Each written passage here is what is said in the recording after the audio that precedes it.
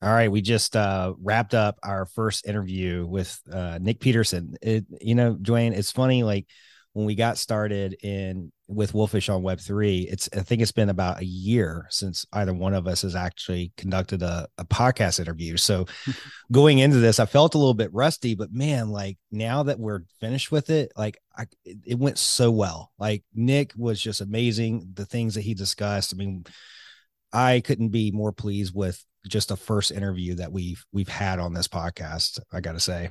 Oh yeah, 100%, man. It's so easy to talk with him. You kind of give him a question and let him roll with it. And some of the things that came out of this conversation were just very wolfish. It was a very wolfish conversation.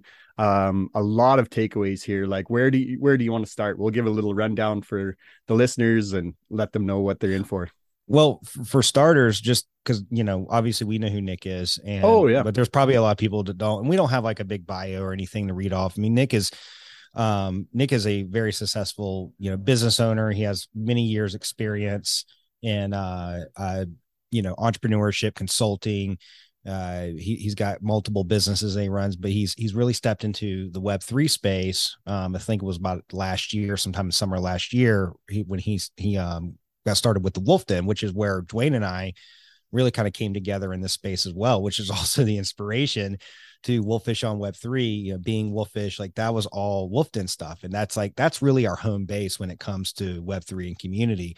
So, Nic has got this amazing team, behind him with the Wolf Den and everything that's been created. So, I just want to make sure, kind of set the stage. Like, this is the man we're talking to. Like, we're talking to the person who actually led the charge in building the Wolf Den, and has been a critical component to this whole thing that we've been experiencing in this space. So If you look back at all the things he's built and created over this year, it's mind blowing. Like if you wanted to try and go back and try and catch up on all the early YouTube stuff from when he was building, and it's incredible what this man can do when he moves into a new space. It's mhm. literally just taking it over and running with it.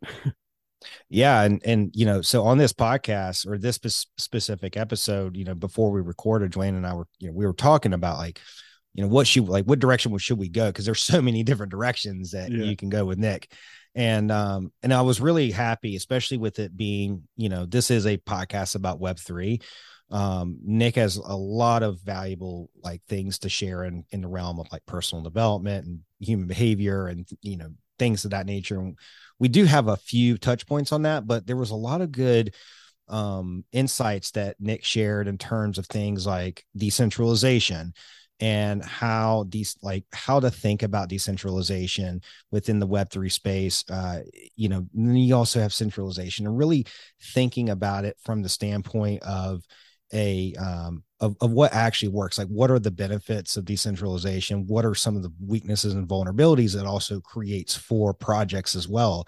And so the answers that you get are very objective. They're very well rounded. It's not like an echo chamber of decentralization is the best. It's like, no, Mm-mm. like, let's think about this. Yeah, there's some positive, but I just love the way that he breaks things down in terms of what's happening in the space that will really help somebody, whether they're an investor or they're somebody who wants to build their own project, to really kind of gain some healthy perspective on how to pursue that endeavor. So that's the Yeah. first thing. Yeah. Yeah, and then he rolled into like using those tools inside of the Web3 decentralized world, right? Like he Yep. explained, yeah, whether it's because I'm a tradesman or not, when he started talking about tools, things started clicking, and it really made a lot of sense to me the way he described, proper time to use a proper tool. That was a really good part as well.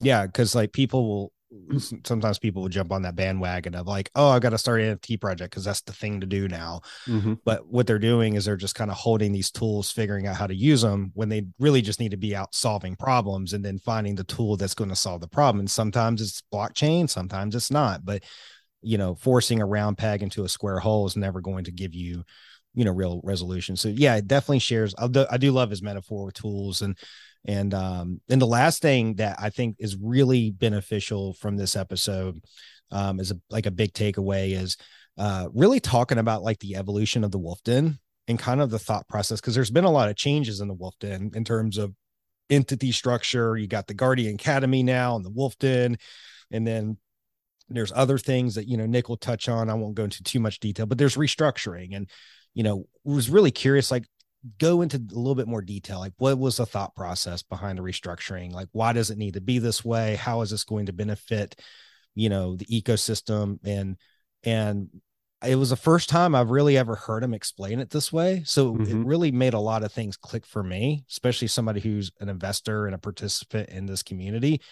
It definitely it's like, oh, like there was like huge light bulb moment that kind of went off during that. Yeah, because we see it, well, everybody sees it from the exterior point of view, but we kind of really got inside of where Nic is coming from inside the ecosystem, right? Like he talks about how he needed to create different areas of focus that would give different feedback loops so they could make the proper decisions moving forward without it being all mashed together and not knowing which lever triggered which result. That was very cool. Like that's a great spot to almost rewind and listen a couple times just to get it the full exposure of it. I think, you'll have to listen for yourself, but I think there might be a little bit of alpha that he drops. Maybe a little bit. Yeah. Maybe a little bit of alpha. So, you'll have to check it out. But he definitely does talk about like some future things like that's to come, with the Wolf Den, and which are very wolfish. Very wolfish, I must say. And we didn't talk about like how to get in touch with Nic on the end. So let's just like take a minute. Like if you do want to get in touch with Nic, the first thing is you definitely you need to join the Wolf Den if you want to be part of the things that, as being built within, the ecosystems that we're talking about, especially on this podcast. So you got to get a Wolf Pup. It's wolfdenlabs.com, I believe, is the website. And again, all this stuff will be linked up in the show notes. Check out his book Bumpers. It's awesome. We talked about Bumpers on our capstone project too. So if you want to get a little bit more context, go to was it episode 2? Yep. I think episode 2. Yep. And there's like multiple places you can connect with Nic. Like he's got a Telegram, he's got a Twitter. He's around, in different ways. I think there's like this, I liked when he talked about, I don't know whether it was a private call the other day or what, but he talked about the following the channels that make sense to you, because like you can really get into this ecosystem and be in like 5 different Discords and numerous different Telegrams, but like really take some time and figure out what interests you and what you want to keep your eye on. Like whether you want to, keep your eye on just the Wolf Den, well, then just follow the Wolf Den Discord and Telegram. But if you want to keep an eye on the night ecosystem or, what's happening with Wolf Zen, all those links, if you kind of play around, and we'll link most of them up so you can just kind of find the invite links to Telegrams and the Discords, but be conscious of your frequency of exposure to where you're getting your notifications from and if they're relevant to what you're even interested in, because there's a lot. There is a lot if you want to keep track of everything going on in this world. So yeah, just be conscious of that. Yeah. Very, very good advice. And I think on that note, with sound advice, we should go ahead and kick off this interview with Nic Peterson. This is Wolfish on Web3, your guide through the new world of blockchain, crypto, DeFi, NFTs, and knowing yourself as your greatest asset. Now that's Wolfish. With your hosts, Dwayne Moffett and Jake Anderson. All right, what's up, everybody? We're here for our actually first guest interview for Wolfish on Web3, and I can speak for Dwayne when I say this. I don't think we could think of a better person than the man himself, Mr. Nic Peterson, who was really at the forefront, founder of, creating the Wolf Den, has really done more than just build a project. He's really built, and I don't want to say him specifically, because Nic has an amazing team behind him that has really built this ecosystem in the Web3 space. And what's going to be different, I think, about this episode is we're going to get some different perspective. Dwayne and I, we're participants, we're investors, and we've been sharing our perspective through that lens. And, we've talked to some other project owners, but this is going to be something unique. And Nic has so much value to share. And a lot of the lessons and educational stuff, like we discussed on our capstone in our recent podcast, these were things that we've learned through a lot of the educational content that Nic's brought to the table. So I'm really excited. Dwayne, I know you're excited, and Nic, man, thanks for being here. We're really excited to have you. Yeah, I'm happy to be here. I'm stoked on the fact that this podcast is called Wolfish on Web3. So anything that is wolfish or claims to be wolfish, I got to come check out and participate in and try to contribute to. Yeah, absolutely. It's the wolfish, obviously the wolf den. This podcast was inspired by the concept of wolfish and really what it means. And it's something that Dwayne and I, have been really discussing for some time as far as like what it means to actually be wolfish. So let's jump right in. And hey, Nic, like what makes you wolfish on Web3 right at this time? It's interesting because it's probably different. I'll say this for a lot of creators, actually, a lot of developers that I've met, especially recently. I've met quite a few early adopters of Web3, blockchain, crypto, like 10 years ago. And one of the questions, it's very counterintuitive, but it's pretty common in emerging technology, is you can ask them. Okay, and now there's a handful of people that I just met, and they're like incredibly busy doing very important things, like hanging out on their yachts, disconnecting, going to Greece. They're doing all these things, and people come up and ask them, like, "Hey, what about the market conditions?" And they just kind of laugh, like, "I don't look at the market," And that's the common theme amongst some of these really early blockchain investors that have done tens of millions, hundreds of millions, maybe billions of dollars, is they're completely unfazed by the day-to-day volatility and the vicissitudes of the market. So all that to say, most of the people that are building early, including us and the people before us, are not super concerned about the short-term volatility, right? So that's one, is if you come in and it's like, I need to make a whole lot of money really fast, you're not going to be wolfish on anything. You're going to be a emotional, impulsive, chaotic mess. Yeah. So that's one, is I am wolfish and optimistic about many emerging things because I have a much longer time preference than many people that are coming in recently. But the truth is, excuse me, blockchain makes sense. If you really look at the underlying technology, it makes a whole lot of sense. It's like a better way of accounting for data, right, than anything else that exists. And so if you think about really what does that mean, that's, well, I can't think of I can't think of a Fortune 500 or a service provider or an accounting firm or anybody in their right mind that doesn't want a faster, cheaper, more secure way to store, organize, and secure data. Right. So I am incredibly wolfish on blockchain and Web3 because of what it represents to the rest of the world. Right. Yeah. So the distinction is clear.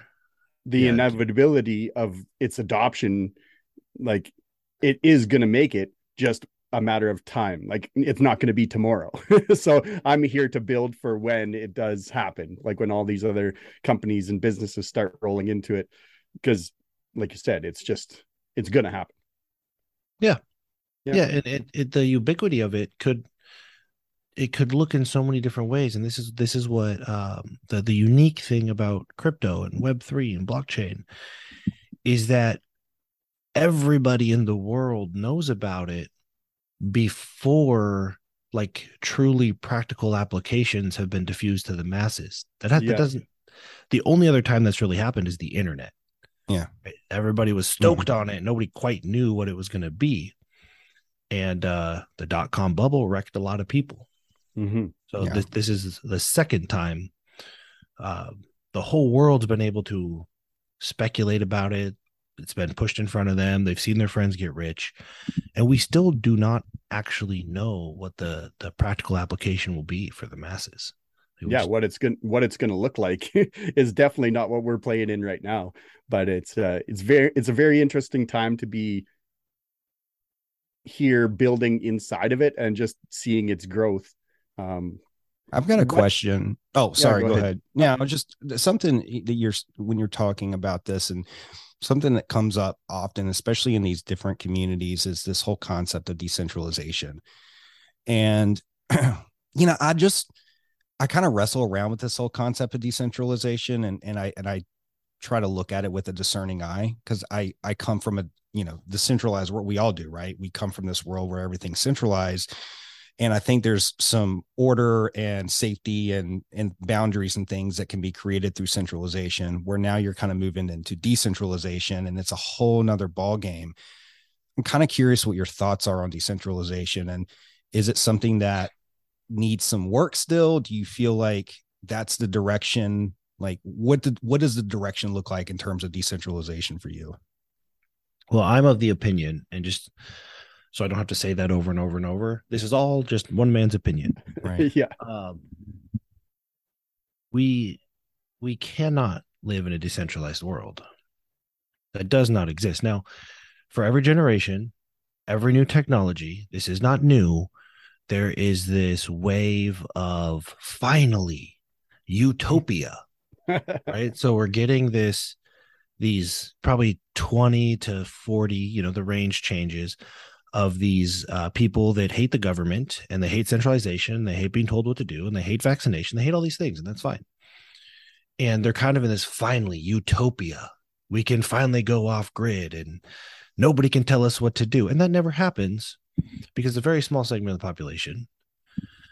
And frankly, when you say, okay, fully decentralized world, what you're saying is no more 2-day shipping from Amazon.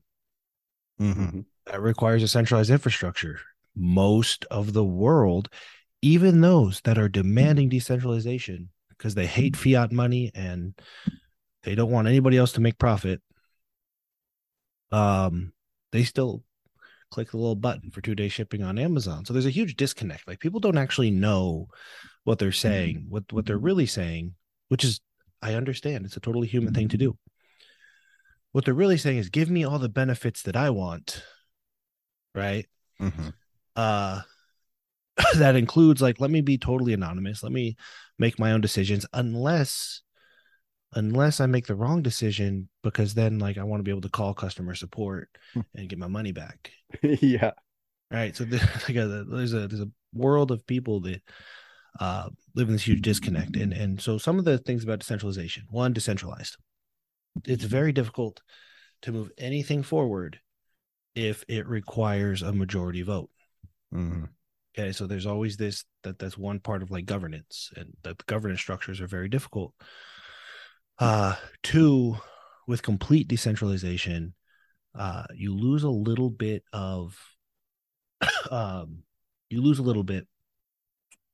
because you handicap extraordinary minds. Yep.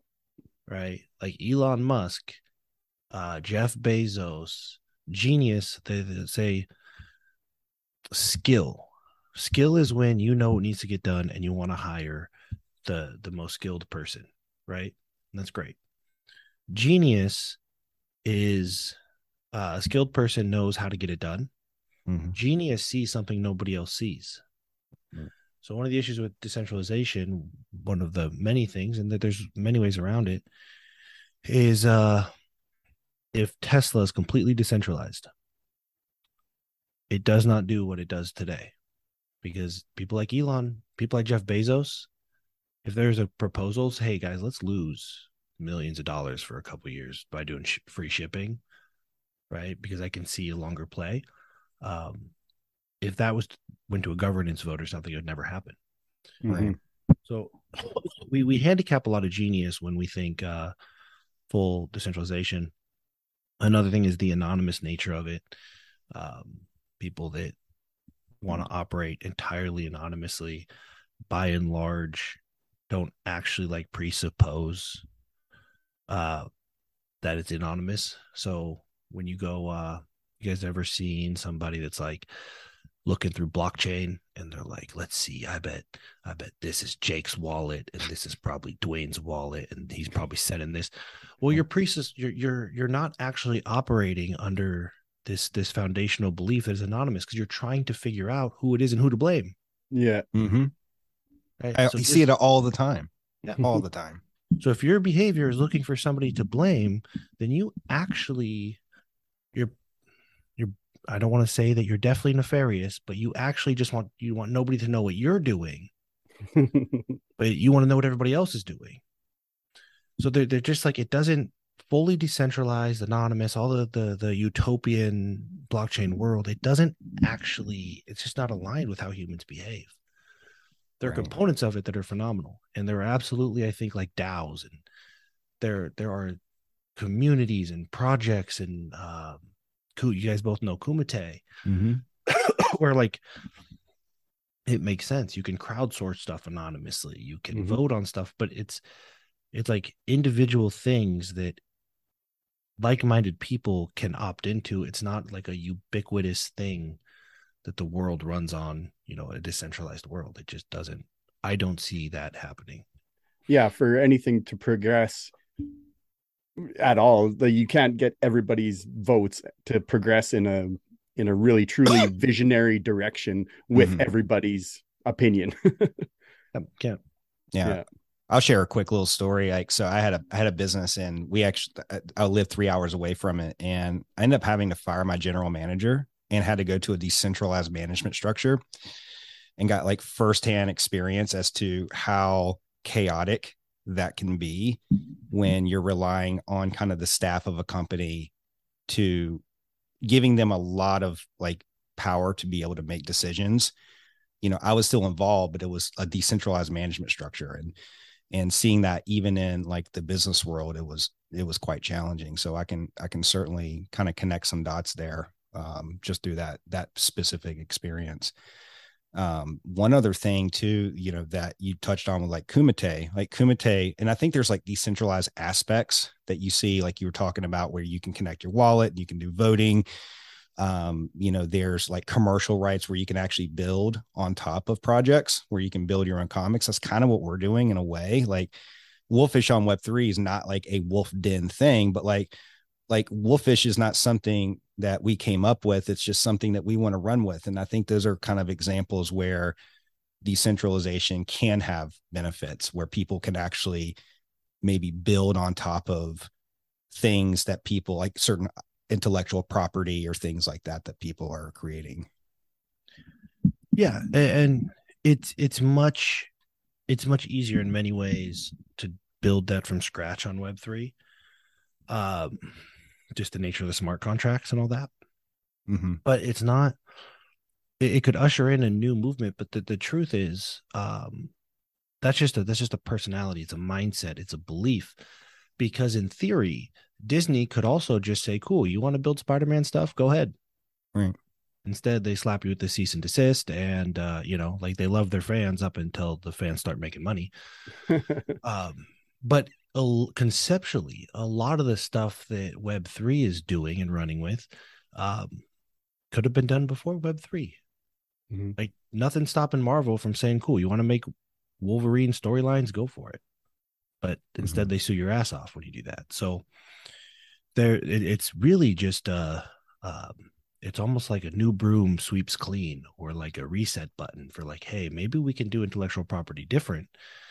The fact that it's NFTs and on blockchain, and you can have specific currencies, like Bored Ape Yacht Club can run on ApeCoin, and our ecosystem can run on Guard. It does create some interesting potential upside synergies and all that stuff. But it's funny because it's like, well, with blockchain, you can encourage other people to create and they can own their IP. And like, that's not a blockchain thing. Yeah. You could have done that from day one. Right. So it's really, sometimes it just takes a disruptive technology to like reset the way people are thinking about intellectual property, thinking about publishing, thinking about storylines, characters, thinking about access, proximity, and all that stuff. So it's not inherent in the technology. It just sometimes it takes like the internet, it disrupts the way people have always thought and gets them to think differently and build differently. Yeah, and it's kind of cool to step into that because you don't know if it's actually a good thing, like decentralization. That's never been proven to be a thing that has succeeded in the past. Or is it really a good thing? So even with these projects, trying all this new stuff and moving into this building phase and trying to build new things that people haven't really seen, it's not proven that it's a good thing, but it's very exciting to try. Yeah, I think we can remove morality, and you guys are familiar with this, the adaptive dilemma, right? Oh yeah, this is it's like we remove, it's not good or bad, it's just a new thing. Yeah. And there's like this will be the downfall of many cryptos, and I think it'll be fine, it'll just take time. But is when people sit back and go, look at all this inflation, Bitcoin fixes this. Oh, look, the government, you got taxed and the government took your money, Bitcoin fixes this. And it's like, Bitcoin doesn't actually fix anything. Like, the language implies that Bitcoin is going to like get up and come to my house, knock on my door, offer, to clean up my act, organize things better, and teach me how to behave differently. And Bitcoin's not going to do all that. So it's the idea, like pointing at like blockchain fixes this. It's like, no, it's a new tool. It provides new opportunities. And if you're creative, you can turn it into some shit we can't even think about right now. But it's the behavior. It's we need to learn, one, what we're trying to accomplish out of life, obviously. And two, just enough about blockchain so we can kind of navigate it and figure out creative ways to use it to solve our own problems. Because if you look at Bitcoin right now, what is it? It's October 4th. As of right now, if you say Bitcoin is a hedge to inflation, well, I'm looking at the US dollar, and I'm looking at the S&P, and I'm looking at Bitcoin, and Bitcoin at this very moment doesn't seem like much of a hedge against the dollar. Because humans are behaving as if Bitcoin is money. So you don't, it's like leaving a relationship you've been trying to get out of and then getting in a new relationship, and then behaving in a way that makes the new one exactly like the old one. Yeah. That's the risk with blockchain, is that we don't recognize how it's different. So we just adopt it and try to use it exactly like our current fiat system. And it's going to behave exactly like our current fiat system if we behave exactly like we do now. So that's the chasm.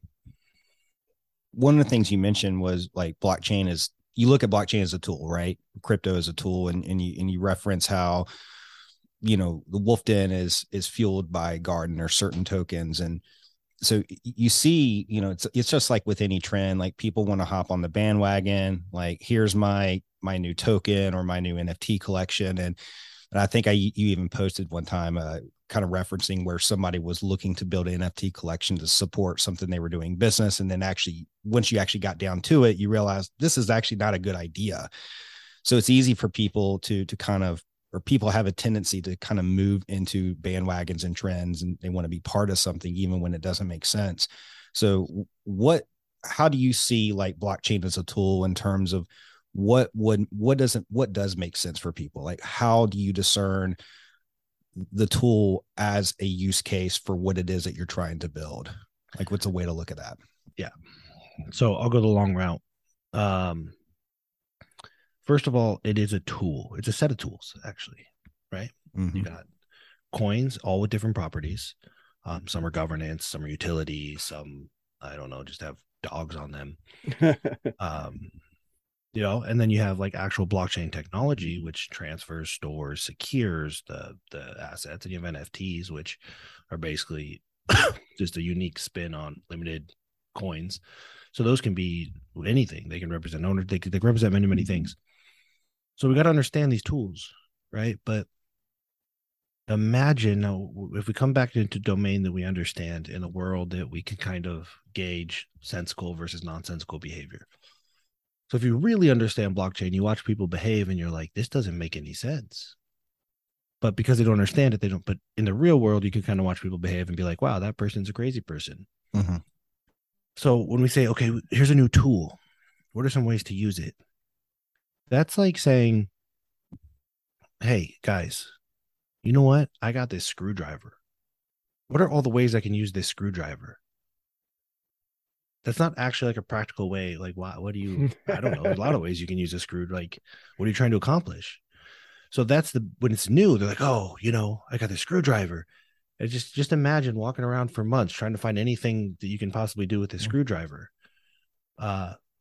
What that is that's time, effort, and resources and bandwidth going into a whole bunch of ways to use a screwdriver, but not necessarily anything that gets you what you want or where you want to be, right?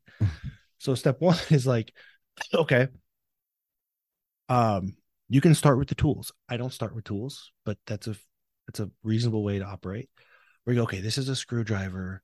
These are the scenarios that might make sense. This is the function of it. Cool. And you put it back in your toolbox. Okay, this is a hammer, right? And then as you're going, then you stop looking at the tools and you say, okay, what am I trying to accomplish in life? What are the biggest roadblocks that I have? And if it just so happens that, I'd be able to move forward if I could hang this sign so people knew where my office was because they keep walking by it. So it's actually a limit. Well, now I got a hammer and a screwdriver. I could decide which one I want to use to hang the sign.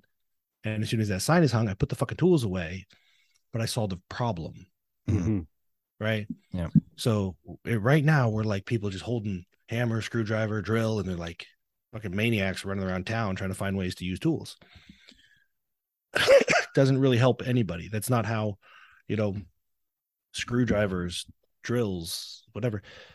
They don't get widely adopted because there's a bunch of people going around finding ways to use them. They get widely adopted because they solve problems, because something in your house breaks and you know that shit, if I had a screwdriver, I could fix this. And if I buy it and keep it in my home, I can fix it over and over and over again. Yeah. And kind of like with what you did with the wolf den is you took like, okay, I have this problem. I have this screwdriver. Let's take the first step. And then it was like, oh, well, I have like a Robertson screwdriver, but I actually needed the kind of a Phillips screwdriver to make it work properly. And so, with the reiteration of the Wolf Den and the Guardian Academy and stuff, it's knowing when and how those tools each work together to keep moving things forward. It's kind of cool that you use that reference. Makes a lot of sense. Yeah. So what we want to do, and I appreciate that, what we want to do is we want to look at, we just look at humans. We just look at humans.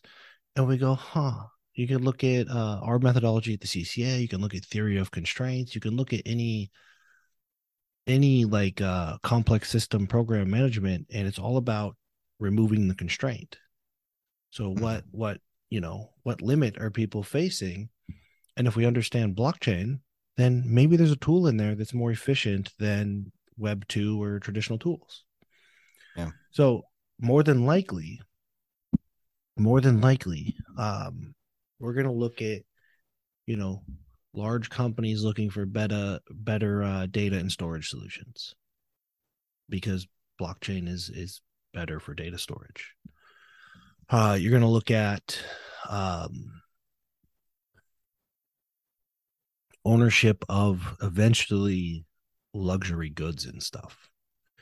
Like those are really the places where we see it, but we probably will not recognize 99% of the time. So I'll give you a good example. Gaming. You ever played blockchain games? Most of them are crap. Right? So it's like, if you're a gaming company, then people should be there for your game. Yeah. Whether it's built on, I don't know. Gamers aren't like getting addicted to a game, right? Playing Call of Duty or whatever. And they're like, wait a minute. This is hosted on Amazon Web Service, built with Linux. I'm not playing this anymore. No, they don't care what it's built on, what it's hosted on. So if anybody ever leads, like if World of Warcraft or any of these games came out and they were like hosted on Amazon Web Service as a selling point, the game probably sucks. Yeah. So people are coming out and they're saying, on the blockchain, like the game probably sucks.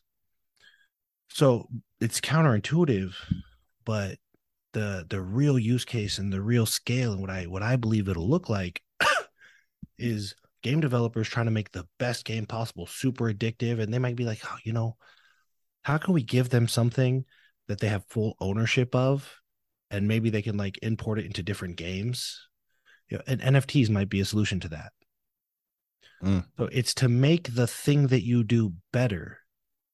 It's not to be a game on blockchain or a community on block, right? If you're a community, kind of like the Wolf Den, like people need to feel the community. Mm-hmm. The fact that it has blockchain components is just kind of unnecessary. It's just how it's built, Mm-hmm. So that's that's what we're looking for, and that's what I would expect to happen. Is Microsoft's building a blockchain, and it's to scale, primarily to scale their security. That's a problem they have. Yeah. They're not being like Microsoft built on the blockchain. It's just a part of what they do, Yeah. So it's super counterintuitive, but the mass adoption, the ubiquity of blockchain and all this stuff is very likely to fly under the radar. Like we're just gonna have millions of people addicted to a really incredidical game, and components of it will be settled on the blockchain, and we'll have no freaking clue. Yeah, there was another use that I've seen in the banking industry specifically is excuse me, is using blockchain for like payment rails. So to help with merchant processing, they use a certain blockchain. There's no token. I mean, there's a token that's used to help facilitate the transaction, but essentially it provides 24-hour day clearing. It reduces merchant fees by something to consider. I think it like brings it down to less than 2%. So it's just far more efficient. And there's an example where, this bank isn't thinking, I got to create this new coin so my customers can have this new coin. Or like, no, this is a way to make payment processing much more efficient and cost effective. So again, you're starting with the problem and then you use the tool, blockchain being the tool, to be able to solve the problem in a way that's that's very impactful to the organization. One of the things that I also wanted to ask you about is, I know there's been a lot of changes like recently in the Wolf Den. We got Guardian Academy, we got Wolf. Now there's a Wolf Den. They're two separate entities. And, I'd love for you to maybe expand on that a little bit, kind of some of the thought process behind, some of these iterations that you've taken through the Wolf Den, and, share what you're comfortable with. I know there's still a lot of stuff that's still, obviously kind of rolling out, but would just love to kind of hear your thoughts around that. Yeah. So our core principle, one of our core principles from like CCA, and it's our operating system, is you optimize before you maximize. We play soft offense and we microstep. Mm-hmm. So that means everything for the Wolf Den, right?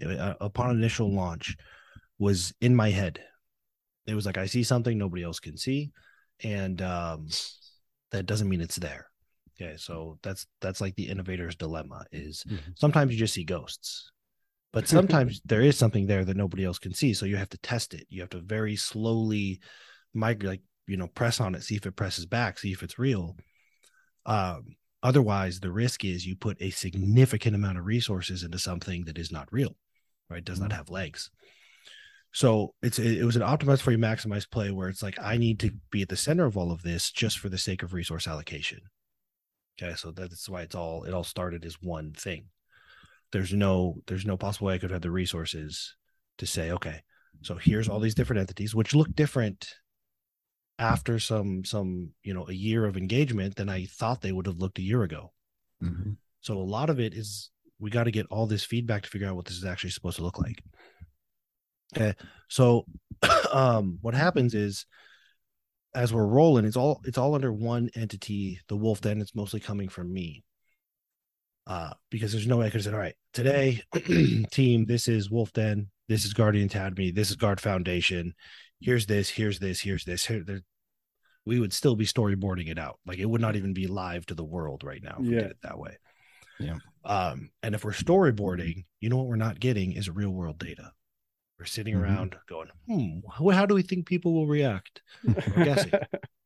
Right? You're usually wrong if you guess. Always. Yeah. And the further out, like you could be like, okay, I'm gonna do this, and I think this will be the reaction. And you take a tiny step, like, oh, okay, that was close to what I guessed, but not exactly. So it's a good fucking thing I didn't build this whole infrastructure assuming that people would do exactly this thing. Mm-hmm. So in all of my companies, actually, and I want to say I still have a majority of 4 companies outside of crypto. And I sold 2 last year. It always starts at a center of where can I get as much information as possible and figure out what needs to be its own entity and what needs to, some stuff we thought maybe might be an entity. It's like, let's just do this for free. Mm-hmm. Like all those Medium articles, all the videos. That's just stuff that just doesn't fit cleanly in like an entity that we couldn't have known that until we took the steps. So what happened is we have Guardian Academy, we have Wolf Den, and then we have like the Guardian Foundation. That's kind of the core of it. Mm-hmm. Obviously, there's exchanges like Night Swap and Spartan and Forge and all that. And what the first thing we want to look at once we go, okay, this has legs. We know that the upside, crypto has outrageous upside. We're so early, and I know everybody's impatient, but just if you're in the crypto world, just wait. So we know it has significant upside. We don't need to create more upside. That's not something we need to do. It's inherent in early technology. What we need to do is mitigate risk. Yes. Okay. Because if we don't mitigate risk and we blow ourselves up, we miss the upside because we blew up. Right? We're out of the game. And really a lot of emerging technology markets, you can go back to boring people like Warren Buffett, and the whole strategy is stay in the game. That's it. So when we look at, okay, now we got to mitigate risk, we look at Guard Foundation, we look at the Wolf Den, we look at Guardian Academy, and we realize like the compliance, the regulation, and the risk mitigation stuff is different for all 3. Mm-hmm. Okay, so for that reason, they have to be 3 separate entities. So we start with risk mitigation, but then we really can go from us, and I'll try not to complicate this or make this complicated, but there's a level of anti-fragility, which these all have to represent different things. Okay. When you have 3 separate entities that act together as one, you get all the synergy. They can go exponential because of the synergy. However, they all need to stand alone. So if something happens to one of them, or if the market might impact a token, a coin, more than NFTs. Okay, but if they're tied together in the same entity, that whole entity suffers. If they're in 2 separate entities, you have one that is temporarily suppressed, but it's not impacting the other one. Mm-hmm. So NFT, like wolf pup collectors, there's only 5,000 of them. And Guardian holders, you can be both, like a Venn diagram. You can have overlap, but they need to be separate ecosystems. Mm-hmm. Because the wolf pup represents the value of being in the wolf den. The Guardian represents a million different things at different times. Right? Yep. Mm-hmm. And what happens if they're the same entity is people have a very difficult time discerning the value of the wolf pup. Yep. Right? Because if Guardian's going crazy, now what are we valuing? Same with Guardian Academy. So the Guardian Academy really is education. It's really what it is, like personal development, education. It's built on the blockchain. It uses the currencies. But that needs to be valued separately than like the wolf pup, which ultimately is access, proximity, and all that stuff, right? It also gives us if we mold them together and we're doing really well, we don't actually know if it's the education or the access and proximity that is making that entity do really well. Right. So we split them out, and now we have they still work together, just like as if they were the same entity. But now we But you have have different feedback loops. Yeah. Awesome. right? So it's just the process of building a large ecosystem. It's very possible that because I handed Guardian Academy off mostly to the team, and they're doing a great job. It's if Guardian Academy just took off like crazy, became the most popular thing in blockchain, it would benefit Wolf Pups and Guard as a byproduct because like they share audiences and stuff like that. But if they were one entity and just the education took off like crazy, it would create a false narrative or a false feedback loop for the public. If they're the same entity and there was no distinction, and people start buying Wolf Pups because they see shit going crazy and they don't know why they're buying Wolf Pups. Yeah. Right. Mm-hmm. So you got to start creating these lines so that new people, as things diffuse with different interests, I hope 10 million people hold Guardian. It is impossible for 10 million people to hold Wolf Pups. Only 5,000 max. Yep. Right. So we have to separate the two. Otherwise, you have let's say Guardian Foundation is as a governance structure. You can't have guard holders determining the fate of Wolf Pup holders. Mm-hmm. That's misaligned incentives, right? Right. Most of the guard holders aren't holding Wolf Pups at scale. Mm. Right. We can't have Wolf Pup holders we couldn't have a governance structure, for example, for Wolf Pup holders determining what happens to guard, because a majority of guard holders can't be holding Wolf Pups. It's mathematically impossible. So part of one of the reasons people struggle with decentralization is that incentive alignment, right? So we have to separate these things for the feedback loop to to try to control. There's called the parental frame, which is can we frame things and get ahead of things. So if we pull a lever in the wolf den, it's contained to what the wolf den is. Or if it's all one thing and we pull a lever to like we should give wolf pup holders this cool thing, and it's all one entity, all these things are in one entity, people start behaving in ways outside of what is actually impacted by the lever we pulled. So we have no feedback loop. We have no way to know if this, then that. Mm-hmm. We just know if we do something here, shit goes crazy. Yeah. One way or the other, Yeah. So how it works out is the Guardian Academy is ultimately just, we're trying to, one, educate people with a lot of free stuff, and two, give them the opportunity, if they choose, to climb the tiers. And it really just becomes about becoming what we call Gray Wolf, obviously. Yep. Right. But it's really just about like, hey, look, it's not a tech problem, it's a human problem. And we all have the same human problem, we were hardwired to be impulsive and greedy and all this stuff. And then you have the wolf den, which is really exclusive community. Now, I'll get to that in a minute. And then we have the Guardian Foundation, which is actually the tokens. That is a DAO. It is decentralized, right? And it needs to continue to become more decentralized over time. But this empowers an entire economy. Mm-hmm. What's coming is a publishing company. So part of being like the Wolf Den, we're going to publish so much cool stuff on the blockchain. Mm-hmm. And the route I'm going is I'm publishing stuff on the blockchain that nobody can replicate. Mm. It just can't be replicated. So you have this publishing company, and then you have like Wolf Pup holders get first access to everything.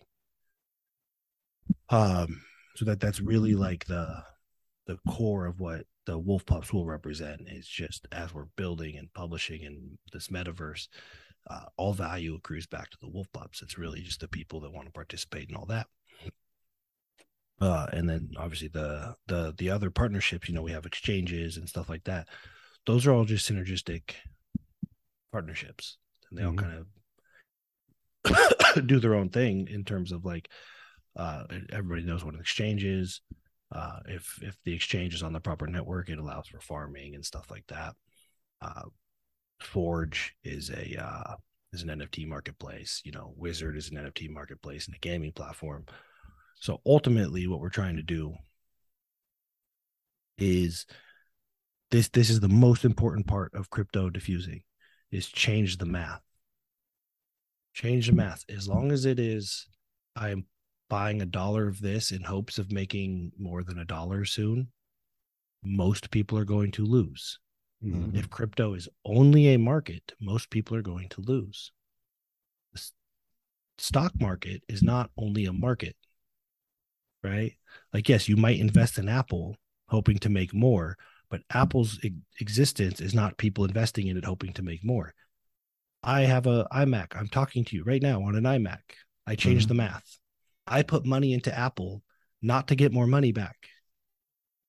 Okay. That gives investors. So if everybody started buying Apple products right now for the product, okay, the stockholders would all win.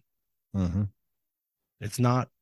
Doesn't have to be holistically a zero-sum game. It's not always one winner, one loser. I win. I got the computer I wanted.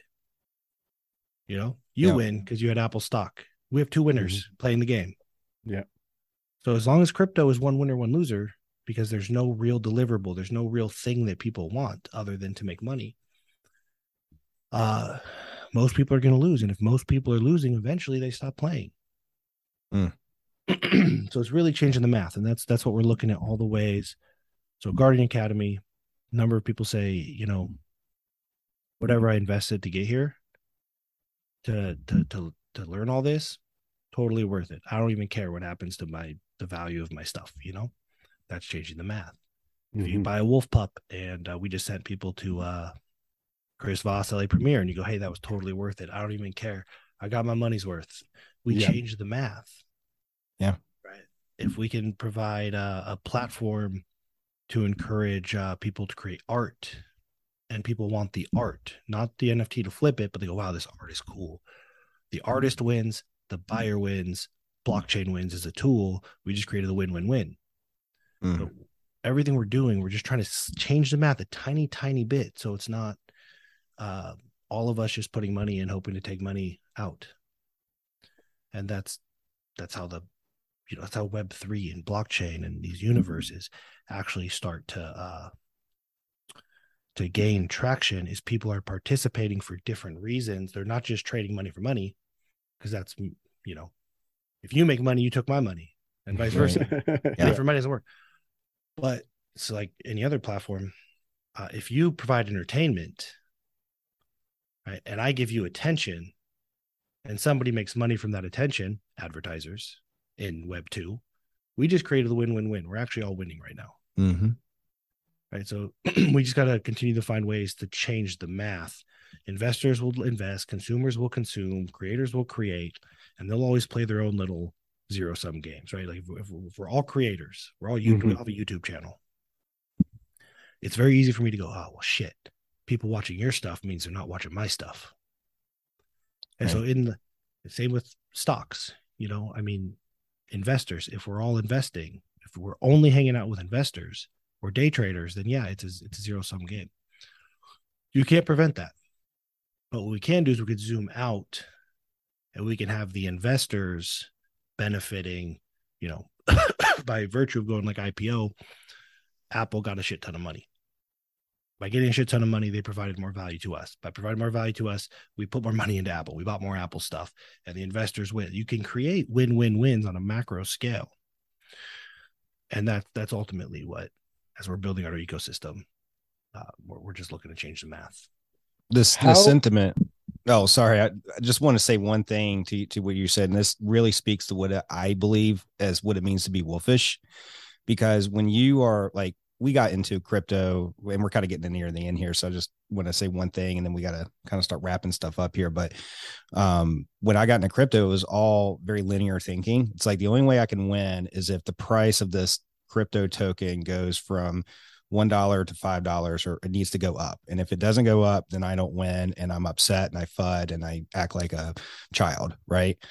Where the way you're describing it and the way that we've really adopted, and in large part from, fortunately when we got in through the wolf den. Like that was my on-ramp into crypto, was through the wolf den. And it really shared perspective of like, there's so much more going on here in terms of ways that you can win. Like even up to this point, if like whatever financial investments I made, if that all just went to dust, I am a better human today because of the education and the application of that education that I've gotten through Guardian Academy. Like that's changed my life in so many ways. Dwayne, I know you and I talk a lot about that. So it's like, that's what I think of what it means to be wolfish. It's like, regardless of what's happening in the market, the math has changed. I love how you say that. The math, you're changing the math, where there's multiple ways somebody can win in different scenarios in how they're participating in these different projects. So I just wanted to touch on that. Go ahead, Nick. You look like you got something to say. Crypto's not it's not necessarily the only way, but right now the way it's built, if you know how to navigate, it's the easiest way to say, and it's hard. People struggle with this non-linear thinking and like zooming out and stuff.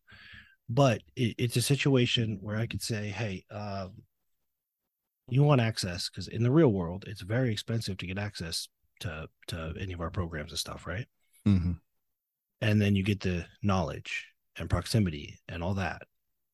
And then it's worth it, right? If we do our job. Now there's a technology that makes you say, hey, you get access and you get all that and it's worth it. And there's a non-zero probability. There's some chance that you could actually turn around and sell your ticket. So you got everything you wanted. You can also turn around, even if you bought it for 10 ETH and you sold it for 1 ETH. That's not a loss, because if you understand what's going on, it's easy. Well, I bought it for 10 ETH and I sold it for 1 ETH and I lost. Well, in the real world, you would have paid me $100,000. You would have gotten all this stuff, and then you would have been done. Yeah. Right.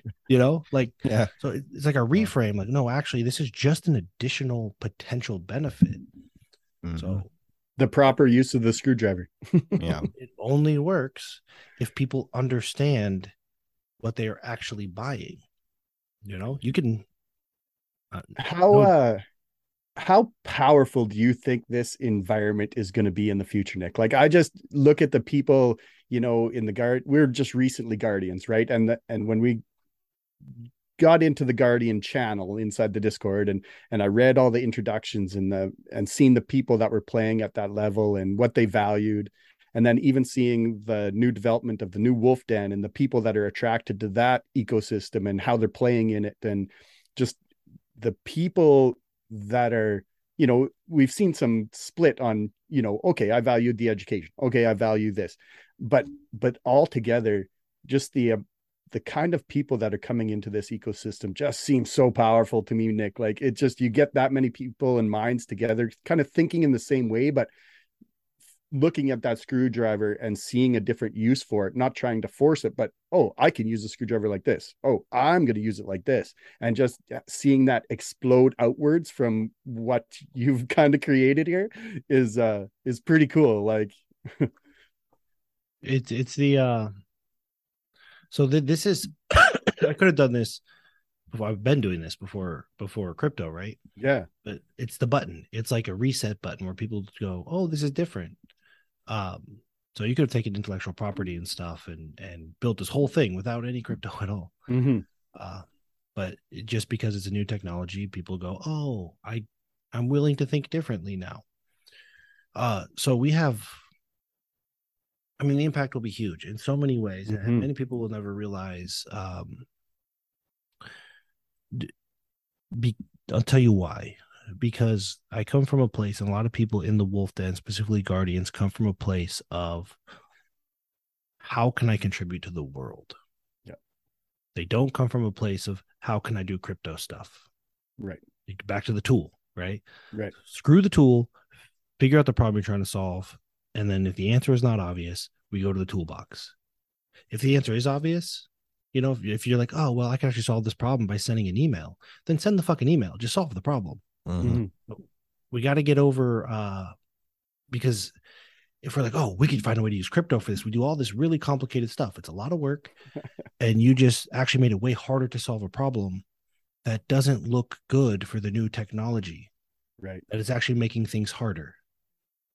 Right. So a lot of it is like, can we find a problem that otherwise was unsolvable, use blockchain, Web3, crypto, NFTs, whatever, to solve that problem? Now it looks really good. So a lot of us, like it's on us if we want crypto to diffuse faster, to stop making it look bad. Like we make it look bad. Scammers make it look bad. Incompetent people that make mistakes, they end up looking like scammers. They make it look bad. People using crypto like to sell books, use Amazon. Amazon's easy. Like nothing's going to go wrong. You use NFTs to sell your books. You created a ton of headaches, probably pissed a lot of people off. There's no email. You can't buy an NFT, then enter your email, So now like you've actually just made the whole space look really bad by misusing the technology, not solving problems with it. So I'll give you guys a quick example because I was just in Phoenix and I met a guy and went to two of his houses. He has 2 houses and 5 storage units. It is probably the most valuable private rock memorabilia collection on the planet. Unbelievable. Like the Beatles played a show, they all signed a guitar, gave it to him. He's got 50 years of, it's probably $100 million of personally gifted rock memorabilia. So here's the problem. He doesn't want to get rid of any of it. One, really wants everybody to see it. Like you could never purchase even he's a show promoter, so he has all the original contracts, 50 years of original contracts, guitars, anything you can imagine, memorabilia, anything you can imagine. He's got the chairs from Ozzy Osbourne's house that, like just crazy. So doesn't want to get rid of it because it's a very strong attachment and he's got all these stories and stuff. Doesn't want to leave his family stuck with it when he dies. Has a very strong desire for the world to see it. And now what we can do is we can actually put it in a museum. Like we can get an art gallery or buy a building, put it in what might be the world's greatest rock memorabilia museum. We could put it in the metaverse. So if you can't come physically, you can hang out and, you can like wander around in VR, the metaverse, and look at this piece of art and then have the story told. Like he'll tell you the story of how he got it and where it came from. So it's this really cool thing. We can also do something crazy like whoever owns this NFT gets this piece 1 year after he passes away. Or whoever owns this NFT gets this whole entire museum a year after he passes away. It's almost like buying a part of his will or his estate, right? So what that solves is he gets the money through NFT sales for his family. His family's not stuck with the stuff. The world gets to see it, and he gets to maintain ownership of it. Yeah. That is much easier to do with blockchain. We can do all of that, right? It solves a problem that he's been sitting on for 10 years. So, but it's not the crypto, right? It's not the crypto crowd that's going to love it and win big. It's the people that appreciate rock and roll history that love it and win big. But crypto blockchain technology enables that solution. Oh man, I wish we could have you on all afternoon because there's so many things I want to dive into. Just like bridging crypto to the real world. I know that's been a big focus on, the whole thing about the Wolf Den and kind of what you've been doing in the space. Do you want to touch on that just a little bit? Like what's happening in the real world? I know Wolf's Den is coming along and you showed some pretty cool pictures and stuff the other day. So maybe we'll touch on that a little bit before you have to jump off.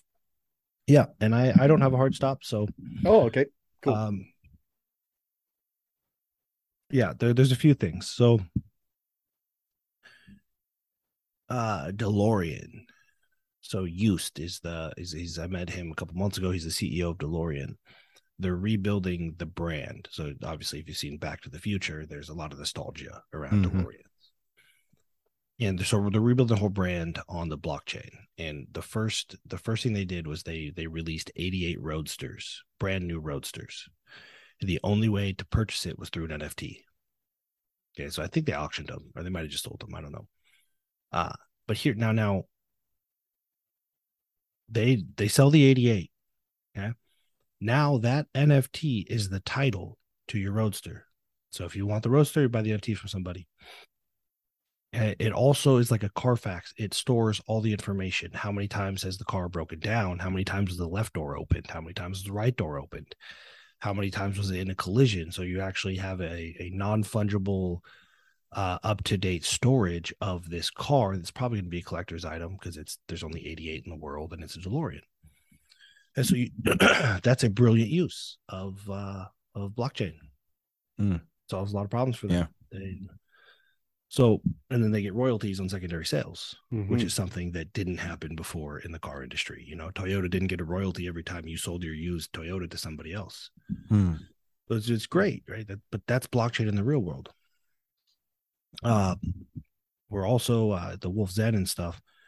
We're building a replica. We have 132 miles of Arizona. It's about a 3-hour drive from Genius Network. It's Joe Polish's office to my home in Arizona we have a private off-grid property to the Wolf Zen, which is 400-acre ranch, up to Cleator, which is a town that Joe bought. And we could put all of that in a metaverse, right? A stretch of so beautiful 3D games, all kinds of stuff. But what we can do is in one interoperable metaverse, not only can we build stories and there's a comic book being made about Cleator, Arizona. Okay? So we got all this stuff going on. But now inside of a metaverse, in smart contracts, we can have this interactive metaverse. And depending on how people interact, value is accruing to where it needs to accrue. Meaning if you come in and you watch a bunch of, you go to Cleator, Arizona, and you look at a bunch of art, and maybe you buy some art, and you do whatever you do in your metaverse, and you learn some shit, that can all go to Genius Recovery, Joe's foundation. It's all built as a smart contract. So you could build an interoperable universe where any of this engagement, you know, any funds or currencies that come in here, go here. And any funds or currencies that go here, and so on and so forth. But the user is it's like playing one giant video game. They're not actively going, okay, well, you know, I want to make sure that this money goes to Genius Recovery, so I got to do it this way or that way. So the smart contract plus metaverse plus the VR component, it allows for an ecosystem that people can just use because they fucking love using it. They learn a lot, they have fun, they meet friends, they get to shoot zombies, whatever. But the blockchain component is accruing all of the value, right? To however it's been predetermined. It's fast, it's smooth, it's safe, it's non-fungible, you know, it's recorded and all that. So to build this without blockchain would be a tremendous amount of ongoing HR, accounting, admin, partnerships, because we could have 6 different companies built into the metaverse that would require a shit ton of paperwork and accounting and reconciling. Right. That if it's built into the blockchain, you don't do any of that. If they engage over here and they spend money on this, it goes over here. You know, they do it over here, it goes over here. You're not going to do that with like Stripe. You know, just changed all the math. Yeah. So you can align incentives with it's very difficult to align incentives in the current fiat system and Web 2 because it's like JVs. You guys, you've done JVs and affiliates, right?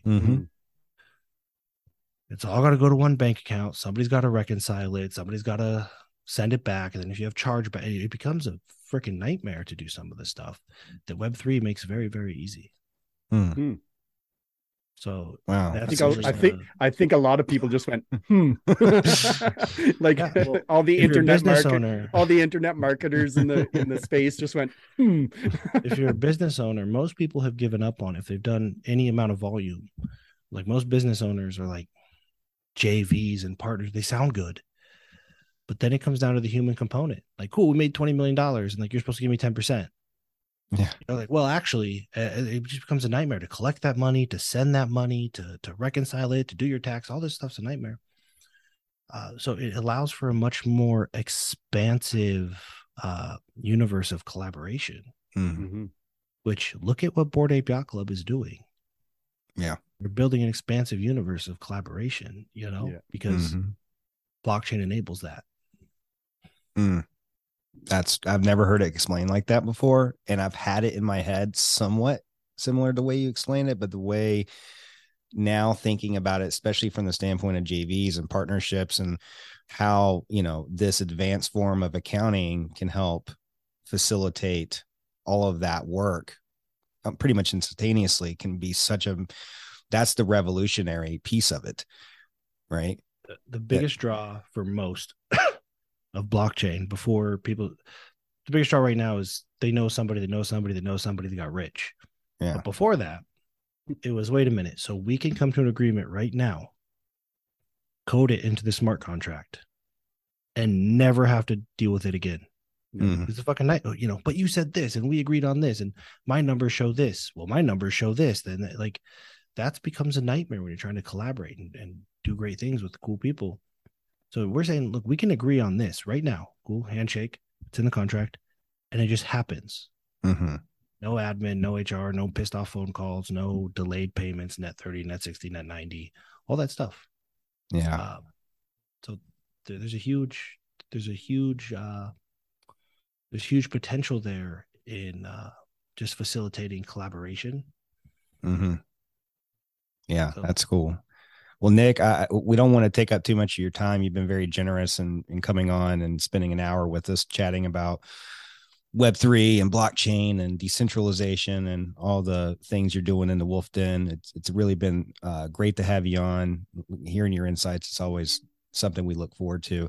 I do got one more question I want to ask you, and this is not from me or Dwayne. This is Dwayne had made a post and just kind of surveyed the community if they wanted to ask you one question. So wanted to at least we won't go through all of them, but I'll pick one just from the mix here. And I'm going to pick Malik because Malik has been just a rock star lately. So let's get Malik's question on here. He's been bringing a lot of value to the den. So his question is, what is the single and most important trait a leader should have or has to have to be able to create a difference on a mass level? So, single trait. I don't know that there's a single trait. There are so many different. There's a book called Extraordinary Leaders. It profiles 4 different archetypes, right? So they're going to have different traits. But one is got to understand Cartman's triangle, which just means like, because I think that question is coming from a place of like, I understand how to help people one-on-one, but it's much harder at scale. And the truth is, leadership very rarely happens one-on-one. That's typically a little bit closer to saviorship. Right. Yep. So the reason it's easier one-on-one is because you can just watch them. Like, no, don't touch that stove. Don't touch that stove. I can't do that for millions of people, but that's good. We actually want people sometimes to touch the stove. Understanding the difference between leadership and authority. It's a big one. And it goes back to touching the stove is leadership is helping people understand how they're contributing to their own problem. If you are not willing to do that, you're not going to, you could have an authority position and you can call yourself a leader, but you're not a leader. So you have to recognize how you're contributing to the problems you complain about. And you have to be willing to hold up a mirror to others, which is hard. Nobody wants to see that. So if you want to be liked, it's okay. I want to be liked too. But if that's a priority, you're don't not become a going to be leader. leader. Yeah. You're just not, right? You could be a good authority. You could just continue to give people what they want to hear so they keep voting you into positions of authority, but that's not leadership. Right. And that's okay. So those are the 2 big ones. But then the ultimate, the number one to lead mass amounts of people is you have to think about the word, which is lead. Right? Like lead by example. So the number one trait, I'll say the number one trait is integrity. And what I mean by integrity is that you honestly believe, and you think about it often, that if you could separate yourself from your body and watch yourself, that you would be a disciple of yourself.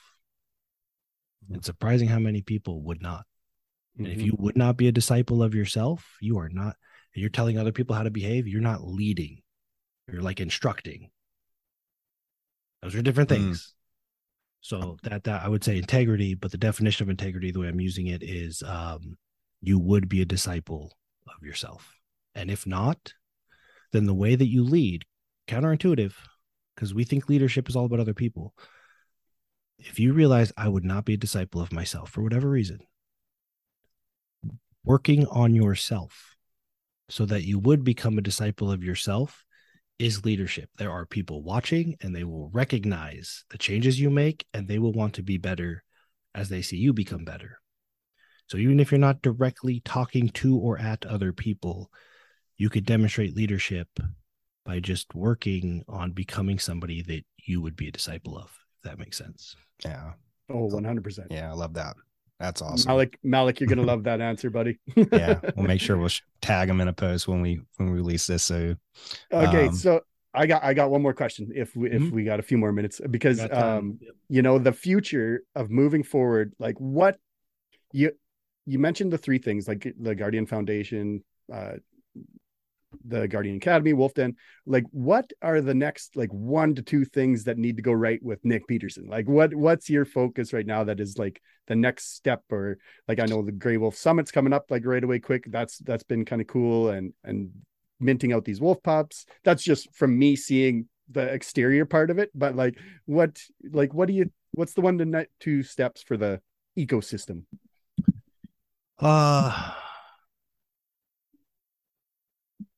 So if we're talking about ideal, yeah, because there's always like 1 or 2 things need to go right. But the way the ecosystem is built now, that's not actually true. Like if those things don't go right, it'd be fine. Right. Yeah. Which is awesome. That's the stability of it. Yeah. And there's always black swans, and you can try to prepare for them, but if you can prepare for them, they're not black swans, right? Like that's kind of the if you know they might be coming, it's not a black swan, it's just a hype. It's an event with some probability. So if we get this, the big one, there's 2 things. One is published on Polygon. Okay, so Guard is already bridged over to Polygon. But if we can publish, we have Chris Voss, Mark Tarbell, probably getting that rock and roll memorabilia collection. So the whole thing is, it doesn't matter which one. If we can publish an intellectual property or thing on Polygon that nobody else can replicate, then it's just kind of like game over. Now we just because of the world we live in, if people see one thing published, we're gonna have a line out the door of that kind of person, right? Very high caliber. So it's really about just making sure that we do that next one right, or as right as we can. And we actually like to do everything wrong, so we'll see. Perfect. Yeah, it's actually, we need to do it wrong.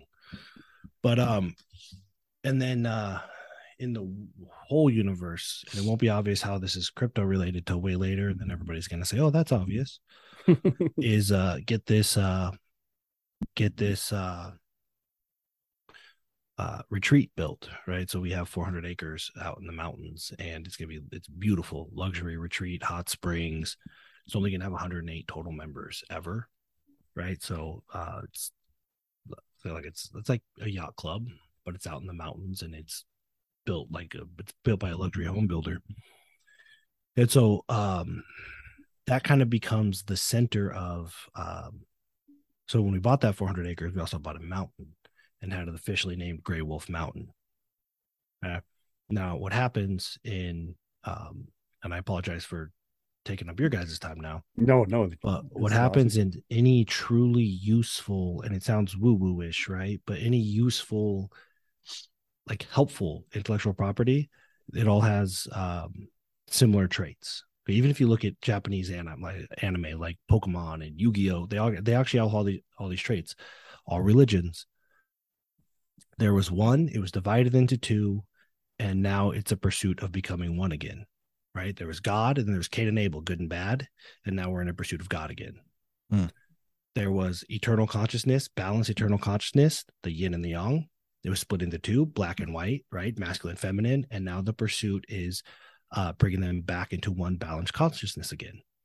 It's always one split into two in pursuit of becoming one again. Like a gray wolf split into a white wolf and a black wolf in pursuit of becoming a gray wolf again. Where do you become a gray wolf? And how do you know that you're a gray wolf? You make it to the top of Gray Wolf Mountain. Okay? So it's the whole narrative. There's going to be comic books written by legitimate comic book people, not by me. And it's all in pursuit of becoming a gray wolf again. Now, we actually own the physical Gray Wolf Mountain. So if we can get that built and we can get people understanding the whole, how do you become a gray wolf again? Like, how do you go from either being too much of a pushover or too much of an a-hole and really just become a balanced human? You have to have a set of operating principles that create infinite divisibility.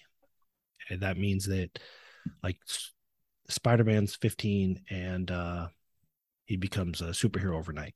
So he's a kid, but he has, like, world-saving responsibilities. Superman has his story. He's Kryptonite's his downfall, and he never kills anybody. These rules create infinite divisibility. You can create an infinite number of storylines that continue to make sense to the user. If Superman starts killing people, it's like, this doesn't make sense. So the principles that create infinite divisibility are the 5 elements, right? It's like Pokemon. Mm-hmm. I don't know if you guys ever played Pokemon, but you can have an idea. Or Superman, Spider-Man, right? You have Superman, Spider-Man, and Incredible Hulk and Wolverine. You can introduce a rogue variable and have an infinite number of storylines of what happens, but it's all within a range of what we know about the Hulk and Wolverine and Spider-Man and Superman. So if we know how elements and people interact with one another, we can create infinite number of stories. So we're going to encourage a lot of stories by users and stuff. And all that said, the core of it is it's the pursuit of Gray Wolf Mountain. That's the whole, everything is we're trying to get back to being Gray Wolf. That's where it's like enlightenment. It's like the Holy Grail. It's like the final level, right? And so actually owning Gray Wolf Mountain in a way that people can actually come and climb Gray Wolf Mountain is the core of all of that. So that's the next. We just got them, building up in the mountains. It's tough getting equipment up there, getting people up there. So that's really the next thing we're putting focus in, making sure we get it right. That's that's really cool. Yeah, we can't wait to come down. I guess it's about a month, right? A little over a month for Gray Wolf Summit. So it's coming up. Excited to get down there for the event and see everybody. It's like a one big happy family. So it's nice to get everybody together in the real world and kind of have that human connection going on. So but Nic, man, this has been great. Appreciate your time coming on and sharing everything. It's really been insightful for us, and I know people that are listening and tuning in will be excited to hear the things that you have to share as well. So just want to say thank you and just wrap up here. Dwayne, do you have any final thoughts or comments you want to make? No, this was a wolfish way to start the day. That's for sure. I'm excited. Yes, sir. Thanks, Nic. Awesome. Yeah. Appreciate you guys. You've been listening to Wolfish on Web3. We hope you enjoyed the show. For real-time updates and news on crypto, NFTs, and mission-driven projects making waves in the Web3 space, follow us on Twitter at Wolfish on Web3. Thanks for tuning in. We'll catch you on the next episode. And always remember to stay wolfish.